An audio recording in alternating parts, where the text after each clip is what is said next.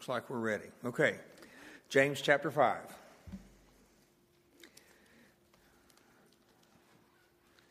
James chapter 5, and we'll begin with verse 7. Last week we dealt with the first 7 verses in that passage, and the rich and their treatment of their laborers. Seems like a strange kind of a way to approach it, and yet, on the other hand, we find that it's really, when you think about where men are today, it's a very practical thing, and especially in the church, even those who have accumulated their wealth for wrong ends. As a matter of fact, when he talks there about their wealth, he says it's become corroded and rusted, and he says you've heaped it up for the last days. And it's the word "for" is actually the word in the last days. And so I think we've heard before that the last days really encompasses everything from the beginning of the church right up until today.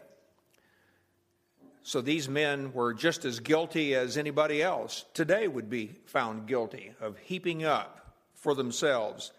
And when he says in the last days, again, we mentioned that the article was not there. So it's just in last days. And anytime you find something like that occurring, then he's talking about that which is emphasizing the character quality of something. So we're talking about the character quality of last days. And that's what the rich have done. And then we found out that they were doing this, and what was characterizing these last days was they were doing this, he said, to nourish their own hearts, as in a day of slaughter. Fatten them up, as it were, as you would an oxen, preparing it for the sacrifice.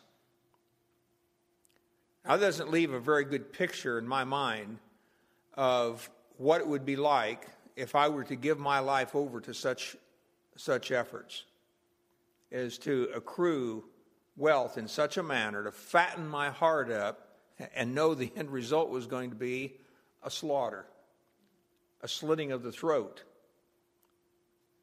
to put the sacrifice on the altar. But we find that as James moves on, we find a different contrast. He says there then, in view of all of this, in verse 7, "Be patient, therefore, brethren, unto the coming of the Lord." Be patient, therefore, in view of this treatment, this mistreatment of these wealthy estate owners, as it were, those who owned these many fields and were holding back the pay of the laborers, and this abuse that you were experiencing. He's telling them, be patient, long-suffering, or literally, long-tempered. That's what the word, if you break it down, it's a compound word, and it means long-tempered, as opposed to short-tempered. So their attitude, their spirit, was to be one of enduring and being patient under such kind of treatment until the coming of the Lord, a time element. Well, I want to tell you something, that until can get to be a long time. And we, in our country, don't experience the pain of the until as much as many other parts of the world, because after 2,000 years, nearly, we find that until basically just meant till the end of your life, for most.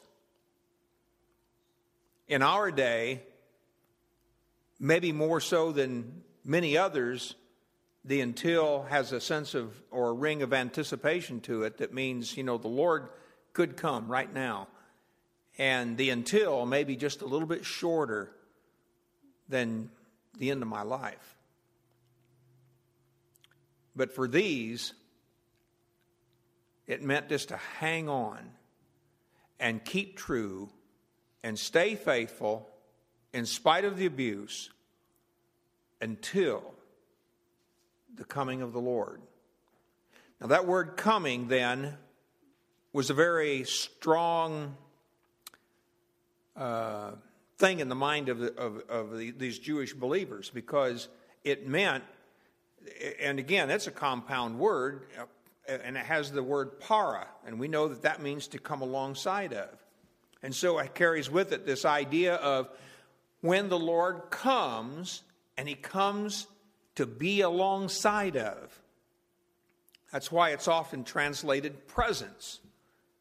I was thinking about that, and I was thinking about Mary sitting there playing the piano and getting ready for the offertory, and then up comes Ken, and she was anticipating his coming. Not just that he would come and be here, but his coming to be right there by her side and play his instrument. Well, that's the picture that you have with this word coming here. It's parousia. And it means to come alongside and to be there, present. There are other expressions in the New Testament that talk about the coming of the Lord that just mean the fact of his coming to earth in the future. But here he's talking about coming to be alongside of. And of course, that was to be a comforting thing, a comforting thought to these who were having to endure all these afflictions that they were going under. So they were not supposed to be angry. They were not supposed to retaliate. They were not supposed to go on a march. They were not supposed to agitate against the government or against their employer or start a union. Oh, excuse me. I shouldn't have mentioned that, should I? They were just supposed to endure. That's all he asked them to do. Stay true to the Lord under these trying circumstances. And by the way, that word patient there then, hupo, it has the prefix hupo. It means to be under such a burden, under such abuse, and to still stay true to the Lord in spite of all that they were having to go under. Now, James then feels it necessary to bring along an illustration, as he's done in other of these passages we've looked at. And he gives the illustration of a farmer, of all things, because he just got done dealing with farmers up here, these wealthy farmers.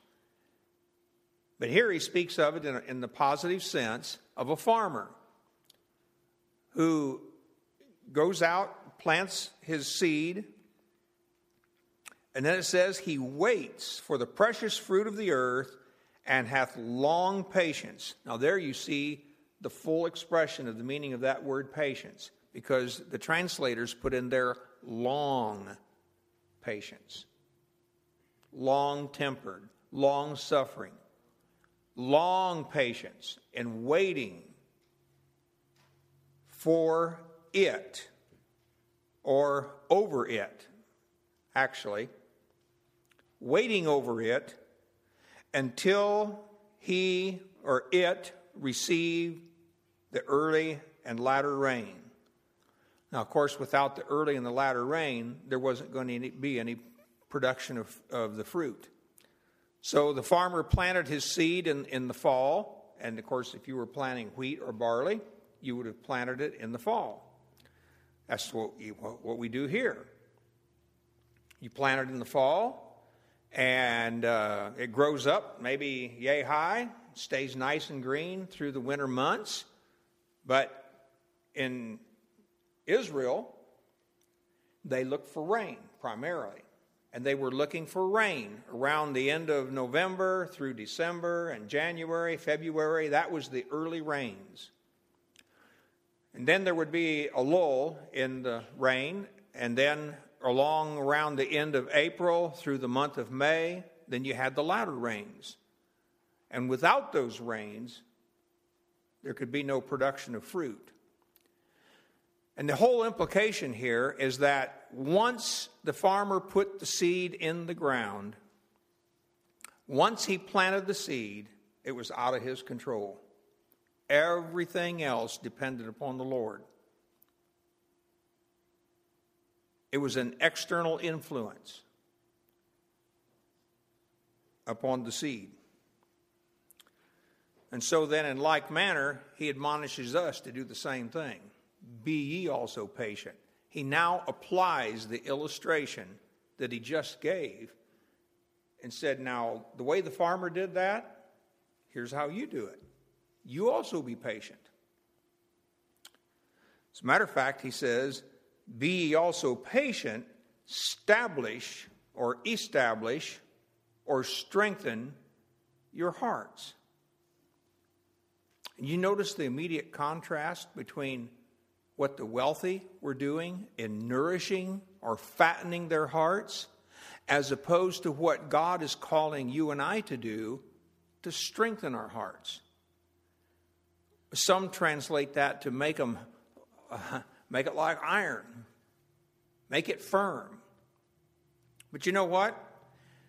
In other places in the Scriptures, it tells us that God's the one that does that work of strengthening our hearts. But here, James says, you do it.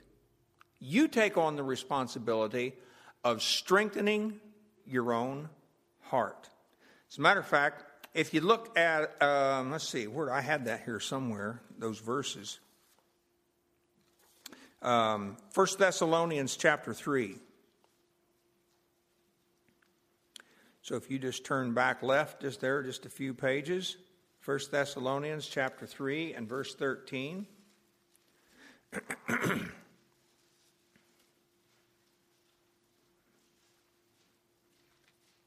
Verse 11 says, now God himself and our Father and our Lord Jesus Christ direct our way unto you, and the Lord make you to increase and abound in love one toward another and toward all men, even as we do toward you, to the end, that is, to the purpose, that he may establish your hearts, unblameable in holiness before God, even our Father, at the coming, there's that same word, the parousia, the presence of our Lord Jesus Christ with all his saints.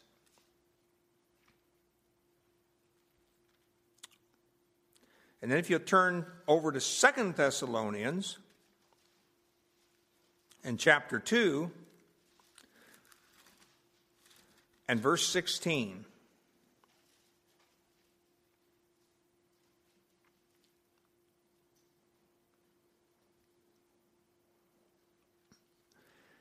Now our Lord Jesus Christ himself and God, even our Father, which hath loved us and hath given us everlasting consolation and good hope through grace, comfort your hearts and establish you in every good word and work. And you see in both of those passages, in 1 Thessalonians and 2 Thessalonians, it's God, the one who's doing the work in our hearts, establishing us, strengthening us. It's firming up. It's putting your heart in the kind of condition that will enable us to endure the trials and the testings and the afflictions of life without losing faith, so that you can do it successfully. If you look at 1 Peter chapter 5 and verse 10, so if you go back to James and then go on past there to the right just a little bit, 1 Peter chapter 5 and verse 10. Peter agrees with James in this regard.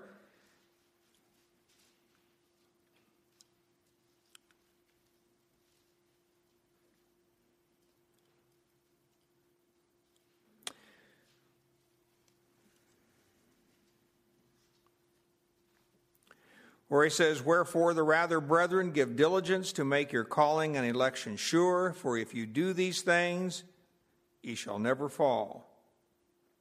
And of course, the outcome then of that is, "For so an entrance shall be ministered unto you abundantly into the everlasting kingdom of our Lord and Savior, Jesus Christ." The point being, of course, the purpose, that there is an end or a goal, and that is an entrance into Christ's everlasting kingdom, or his age-lasting kingdom.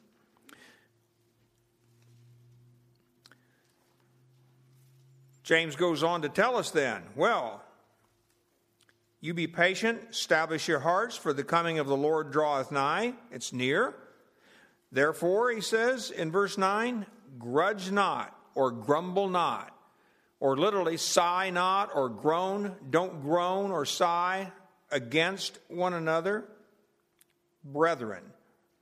It's amazing to me how many times in this letter that James continues to call them brethren, to draw them back in as a reminder that they belong together, that they are brothers in Christ, that they have a commonality about them, that they do not stand alone. And so then when he says, grumble not or grudge not against one another, you have that same prefix we talked about last week, that word kata, which means down. It means don't groan or sigh down against one another. Of course, that's where they get the word against here. When he says not one against another, that word against is where the whole idea of the down or kata comes from. So if you're speaking down at someone, you're speaking against them, or grumbling against them, complaining against them. And the point of the whole thing that James is trying to get them to see is if you are all one as brethren, and you all have the same goal and same purpose and end in view, then what purpose does it serve if you grumble and complain and look down at one another? It doesn't produce anything except defeat. When rather, there should be encouragement and building up and edifying and loving one another. Well, there's something even farther beyond that. He says, lest you be condemned, lest you be judged. And James paints a picture for us that's pretty, I don't even know for sure if I can give you the words I'd like to say, or wish I could say, maybe. When he says, the judge stands before the door. Or if you put that maybe in a more literal sense, the judge is standing at the door.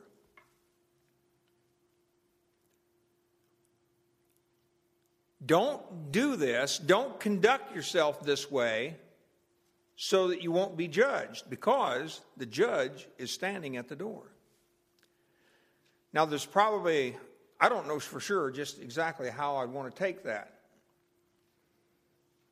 Because you could take it that the Lord is standing at the doors, and by the way, it's plural. So you got this picture of a double door like we have here, and he's standing at the doors ready to enter into the judgment hall. I mean, boom, there it is. He doesn't have to go far to bring judgment.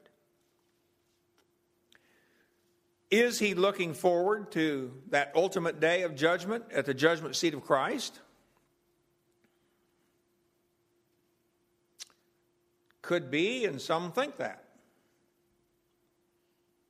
But the immediacy that I see in this passage is the judge is standing right there for temporal judgment.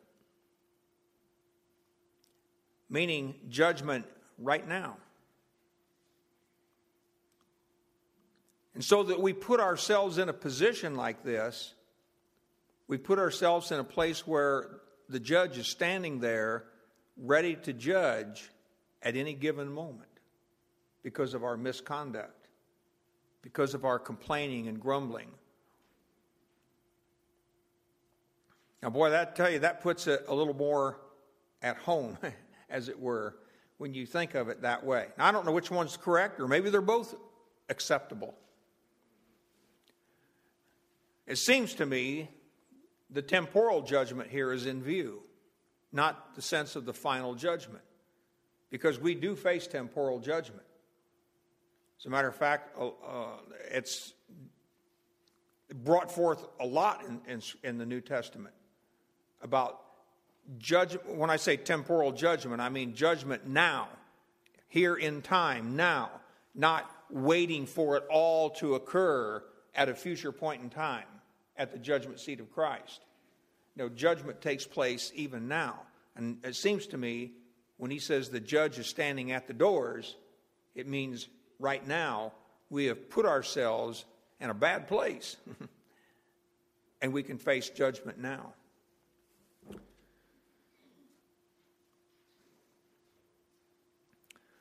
Well, as the antidote to that, James turns immediately as a means of encouraging his readers to say, take for an example, brethren, the prophets. You think about them, he says in verse 10, the prophets who have spoken in the name of the Lord, and that's an important aspect to remember. They have spoken God's word. They have proclaimed in the name of the Lord and suffering affliction and of patience. And there we find that same word again. Long-suffering, or being long-tempered. So we have the prophets then as an example for you and I of those who preached God's word. They suffered horribly at the hands of their fellow Jews when they prophesied against the evils in Jewish society and the sins of idolatry and so on, and even cost them their lives because of it. And yet, what James is painting for us here is a picture of those who endured with success all the way to the end of their life. They were long-tempered, patient. Matter of fact, he says in verse 11 then, in our day, James is saying, behold, we count them happy who endure, or blessed. You know that word happy there is the same word translated blessed back in the Sermon on the Mount. Blessed are the meek, blessed are the poor. Or we said that word could be happy are the meek, happy are the poor, and so on, and those who mourn. Happy. Full of joy for what they had to endure. You know, that adds to me a tremendous amount of weight to the value they placed on the message of the gospel. The promises that they heard regarding the coming of Christ and the Messiah and the establishing of his kingdom and the promise of a future life with him in that kingdom was so real to them that they were able to bear up and withstand and endure through all the afflictions that they underwent, preaching the gospel or prophesying in the name of the Lord. And then he goes on to add just a single example. Job. You've heard, he said, about Job. And that's a little interesting sidelight there, but you think, why did he say, well, you've heard about Job? If it was you and I would just say, well, you've read about Job, haven't you? But you know, they didn't carry a Bible around with them. They had to go down to the synagogue and they had to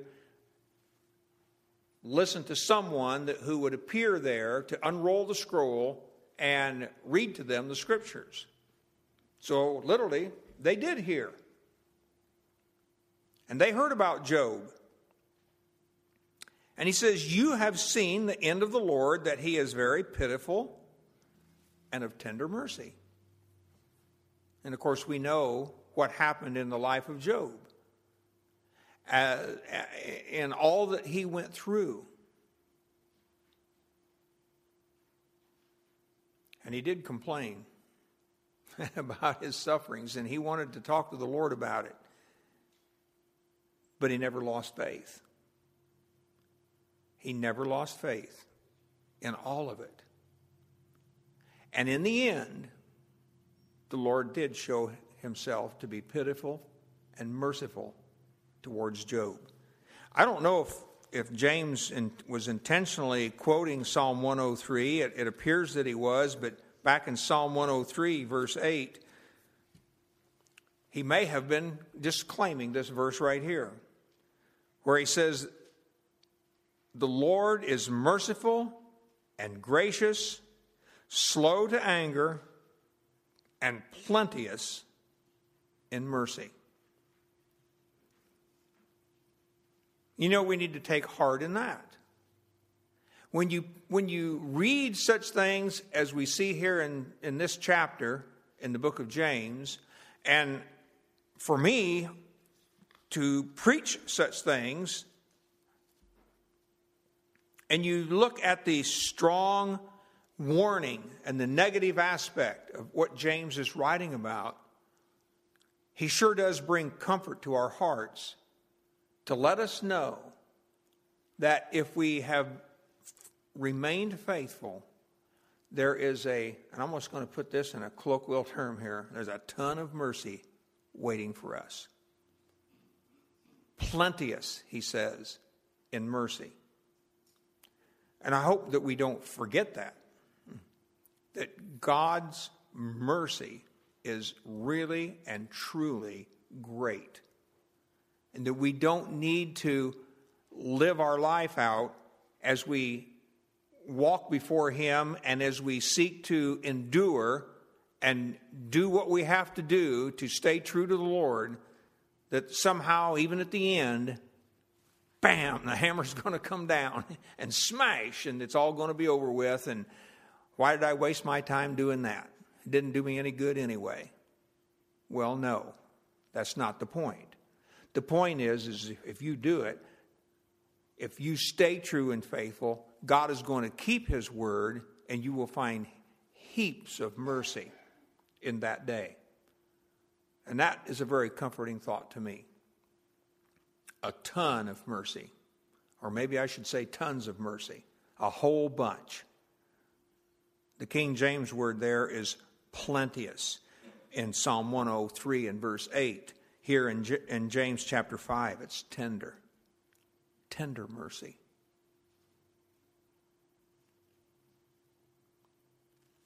I'm not sure what other kind of mercy you could have. But here it's tender mercy. And I look forward to that. You remember earlier in this same book, back in chapter 2 and verse 13,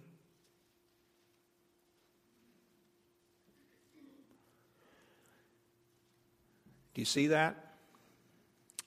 For he shall have judgment without mercy that hath showed no mercy, and mercy rejoices against judgment, or is victorious over, or triumphs over judgment.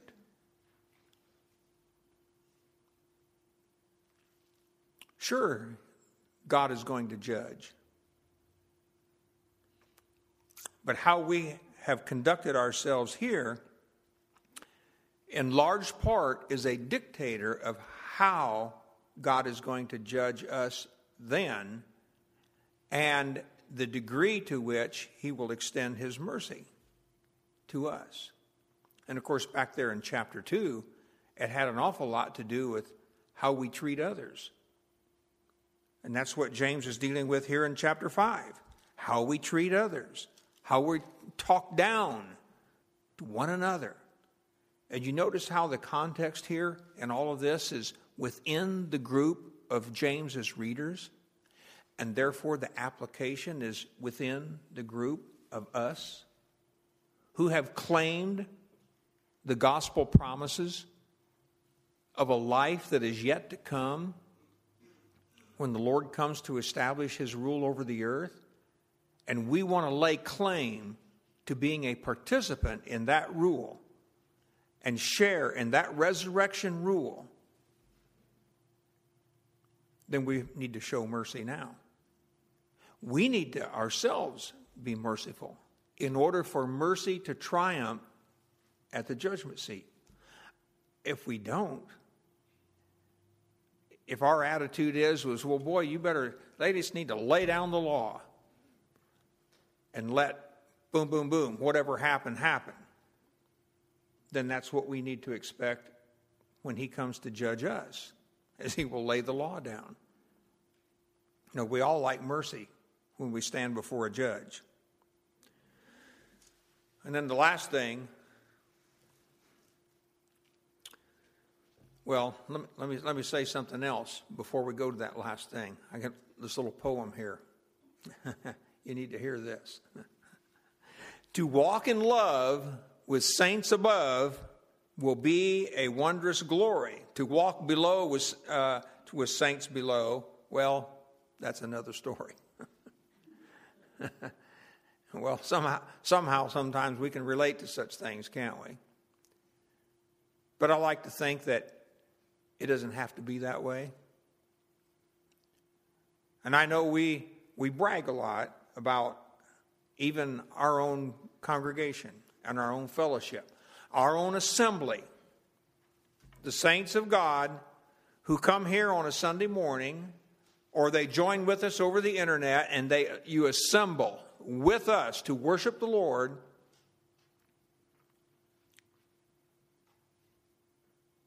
That there's a higher depth of devotion, a higher depth of loyalty, or maybe I could say a deeper depth of loyalty and devotion to one another, because there is a higher and deeper devotion to the Lord himself. Because it will spill over. And as we continue to grow in the grace and the knowledge of our Lord and Savior, Jesus Christ, 2 Peter 3:18, that'll happen. And it will be that way. And lastly, I don't know how James throws this in here, this thing about oaths. You'll notice he says, but. That's oftentimes here. It's the little word day. It's oftentimes an adversative, meaning you're changing the subject, but it doesn't seem like he's changing the subject here, and yet he does seem like he's changing the subject. So I don't know.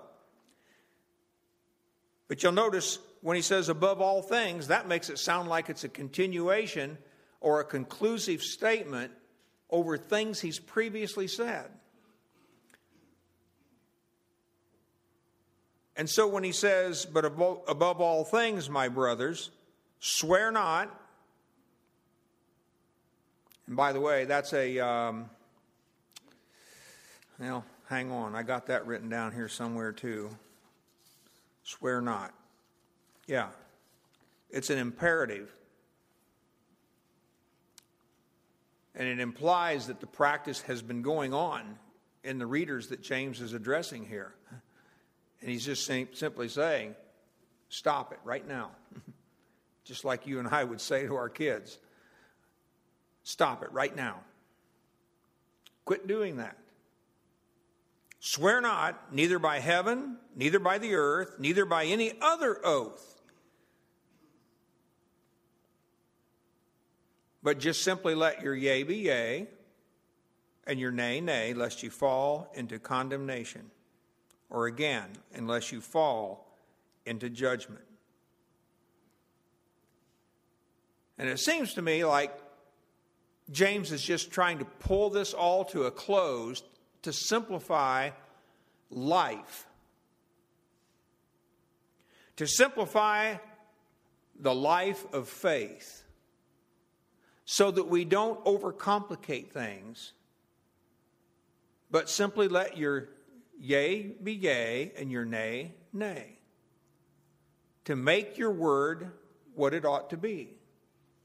And that when we live our life out before the Lord, it's a simple life where our word stands. We don't have to, in other words, claim an oath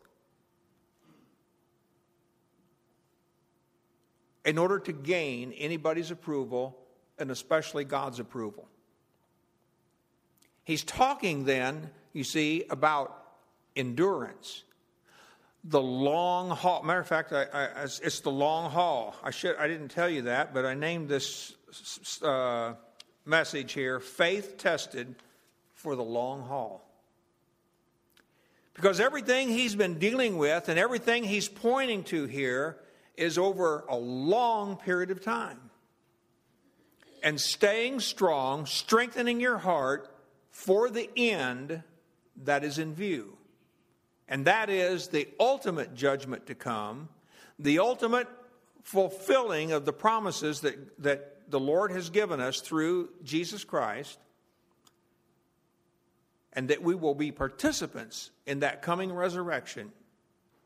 And to know that in that resurrection is going to be, if you really just think about the resurrection itself and all that means, because everything else just flows out of the fact of resurrection.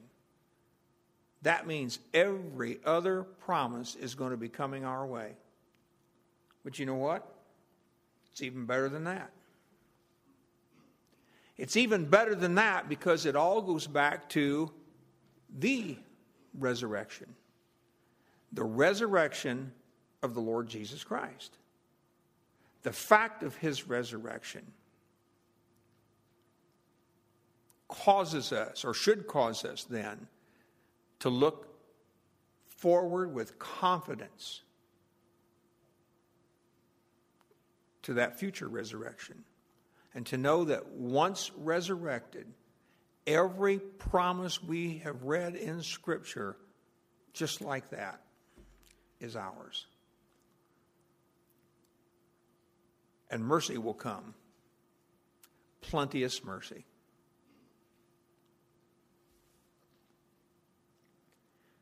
I think James left a lot unsaid for the simple reason that, as I stated several weeks ago, this book was one of the earliest books written. And the gospel was very, very fresh on their minds, and he assumed a lot that they understood. He doesn't go into a great depth to develop a lot of the doctrine that is associated with the coming of the Lord and so on. It's assumed. And he assumed that his readers understood and knew these things.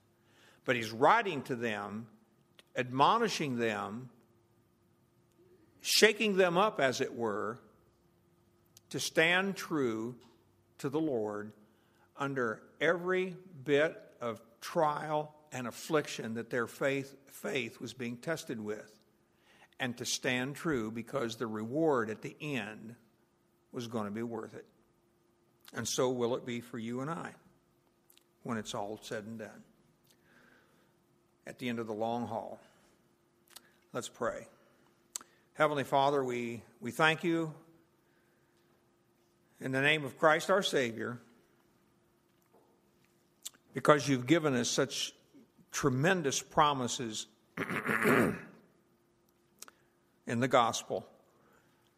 And you've given us these things from the pen of James to encourage us, to warn us, to cause us to be careful,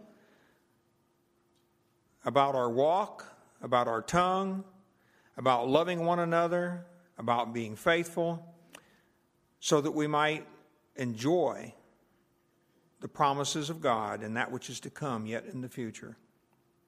Lord, here today, we're about to participate in a memorial, one you've commanded us to participate in the taking of bread and wine representing the blood and the body of our Lord Jesus Christ. And I pray that as we do so, as we take of these elements, that we will consider, ponder, meditate upon the value of that which we are about to do, and to know the ultimate price that Jesus Christ paid for us has an element of truth and value that far exceeds anything this world would ever have to offer us. And so I pray that we might understand the call to separate and be sanctified and holy and remain apart from the world, which is, as Paul says, evil. It's an evil age in which we live, Father. Let us be wise and discerning concerning that which we have to have contact with each day, so that we can be the kind of Christian, the kind of believer that James is talking about. We pray these things in his precious name. Amen. Okay. We will sing a brief hymn of invitation. And if you'd like to come, you can do so. And at the end, then, we will ask our men to come, and we'll partake of the Lord's Supper.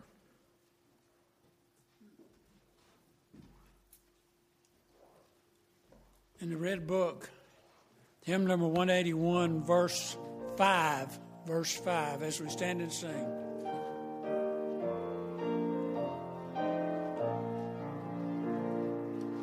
I am resolved, and who will go with me?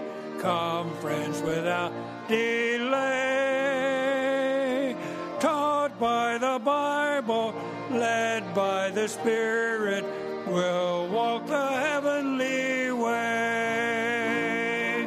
I will hasten to him, hasten so glad and free, hasten glad and free. Jesus, greatest, highest, I will come to thee.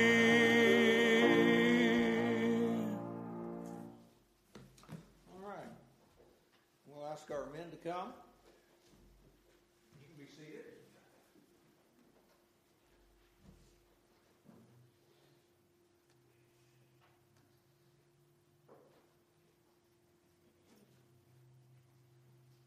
I'll read just briefly here from 1 Corinthians chapter 11.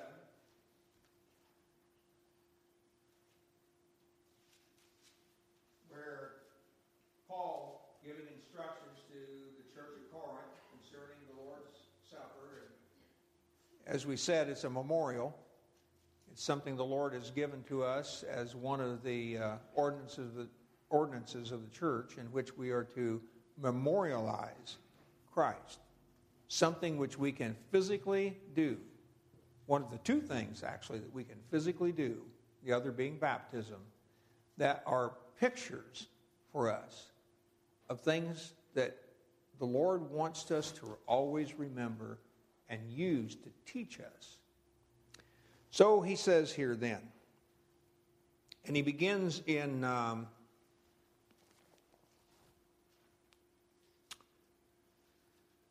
verse 18, actually verse 17, I'll start there. He says, "Now in this that I declare unto you, I praise you not, that ye come together, not for the better, but for the worse.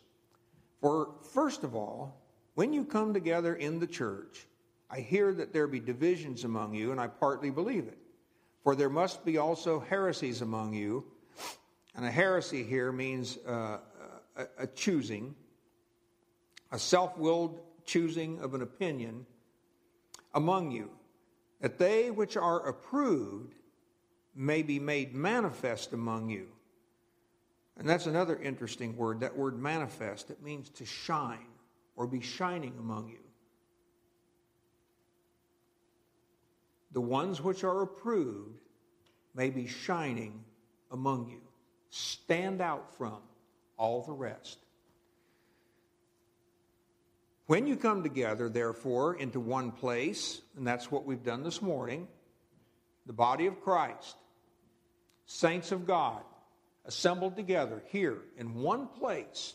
And when you do that, he's admonishing them because he says this is not to eat the Lord's Supper. For in eating, everyone takes before the other his own supper, and one is hungry, and another is drunken. What? Have ye not houses to eat and drink in, or despise ye the church of God, and shame them that have not? What shall I say to you? Shall I praise you in this? I praise you not. For I have received of the Lord that which also I delivered unto you, that the Lord Jesus, the same night in which he was betrayed, took bread. This is the order which Paul is now setting forth for the church at Corinth, and of course for you and I to follow. The same night in which he was betrayed, took bread. And when he had given thanks, he brake it. Well, that's what we need to do then. We need to stop, and we need to give thanks.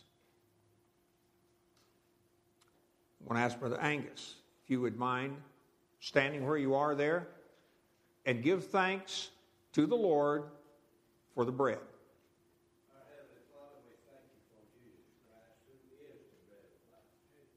And Father, one day we'll see you face to face, and we'll bless you. And if we've got any crowns, Lord, we'll cast them at your feet for being our Savior. We just pray that you bless this time for us. In Jesus' name we pray. Amen. Amen. Okay, men, if you come and take these elements and distribute them.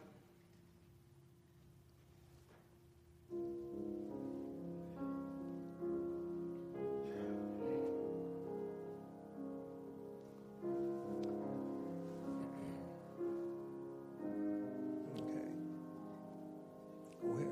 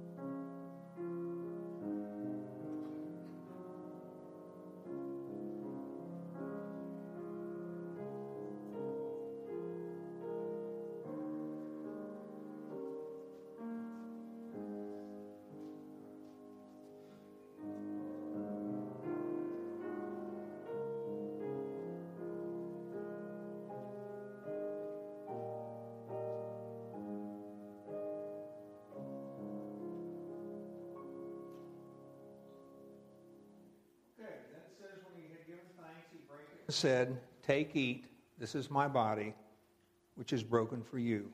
This do in remembrance of me."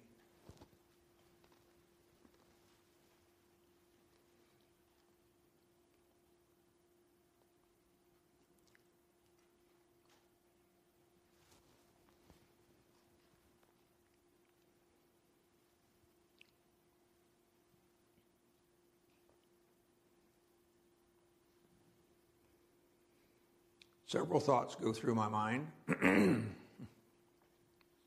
Number one, that's unleavened bread. It doesn't taste very good. But of course, that's a lesson all of its own, isn't it?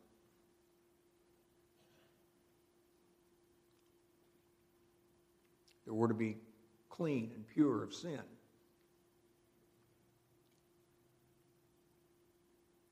And then even here in the distribution of the elements, we designed this for the idea of serving. And of course, as these two have distributed the elements and served you, then they come up here, put the plates down, sit down. I serve them. Of course, they served me previous to that. It's all about service. And of course, many other things that we can focus on as we remember the Lord. Verse 25 says, "After the same manner also he took the cup, and when he had supped, saying, This cup is the New Testament in my blood. This do as often as you drink it in remembrance of me." And of course, we want to thank the Lord for the cup in the same manner. We realize the symbolism of the cup and the blood that he shed for us. Brother Jack, would you please, where you are, thank the Lord for the blood that he shed for us? Father, thank you for that shed blood for me.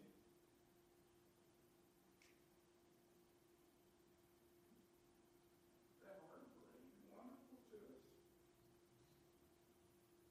Thank you, Lord, for that shed blood that's placed on the mercy seat. And you interceding for me. Thank you. In your holy name I pray. Amen. And that's what it should do, shouldn't it? It ought to bring a little bit of emotion to us. This is not just some dry formula that we walk through.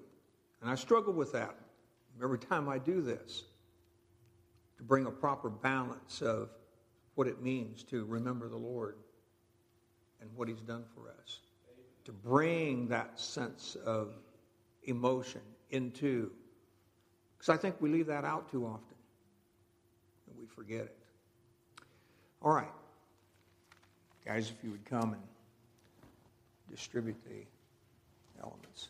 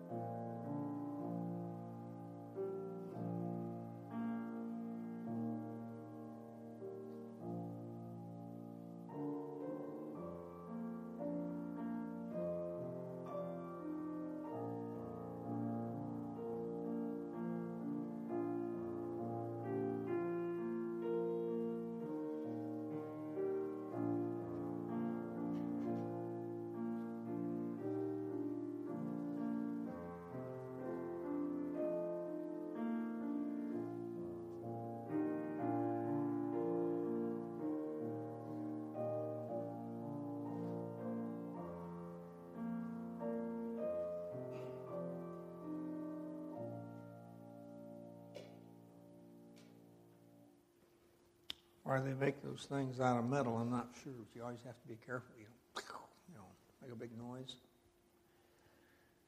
All right. Again, he said, after the same manner, he took the cup, and when he had supped, saying, this cup is the New Testament in my blood. This do ye as oft as ye drink it in remembrance of me.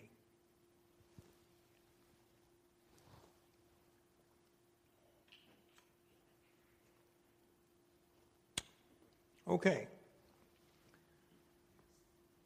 You can leave your cups there in the pews, and we have some grandkids or others that will be glad to come around and collect those. They like to lick the rest of the juice out of them. So they'll be pretty clean when they get done. Yeah.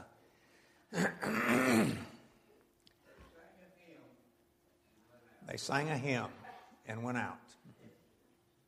And that's what we'll do. You know, you wonder, and you think back,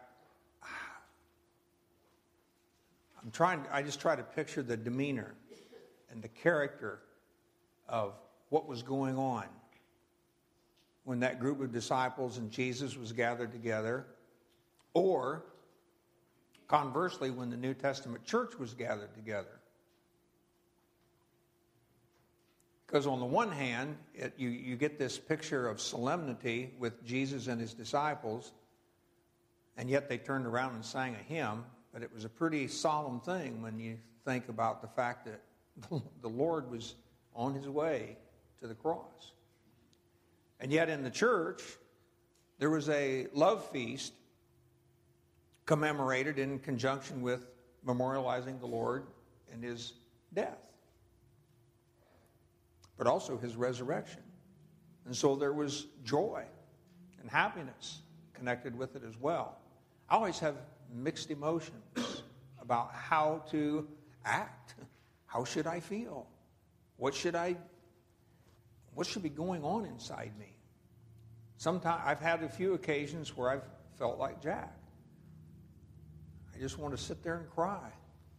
I had one occasion I can tell you about where I sat there and I honestly, it's the only instance I've ever had this in my whole life where I felt the Lord came right and was right there with me by my side. I've had it happen one time. This just awesome sense of his presence. And it didn't last very long. I remember one time reading about a guy who was a missionary. He was down in Brazil. And it was Christmas. And he was meditating and thinking over these kinds of things. And he just felt this awesome sense of the Lord's presence. He said it lasted for about a half an hour. I've never had that happen to me. But one time, I can tell you right where I was, over at Grace Baptist Church, sitting in the pew there. And it was a precious time, and I'll never forget it. But again, I get conflicted over all that, how to experience that. And it was just a treasure. And I hope that when you and I come to experience the Lord's Supper, that there's been a preparation made, though, in our own hearts, so that we can experience and enjoy all that the Lord has for us in memorializing him for what he's done for us. Well, they sang a hymn. Brother Bob, where'd he go? There he is. We'll sing a hymn. Hymn number 220. 220?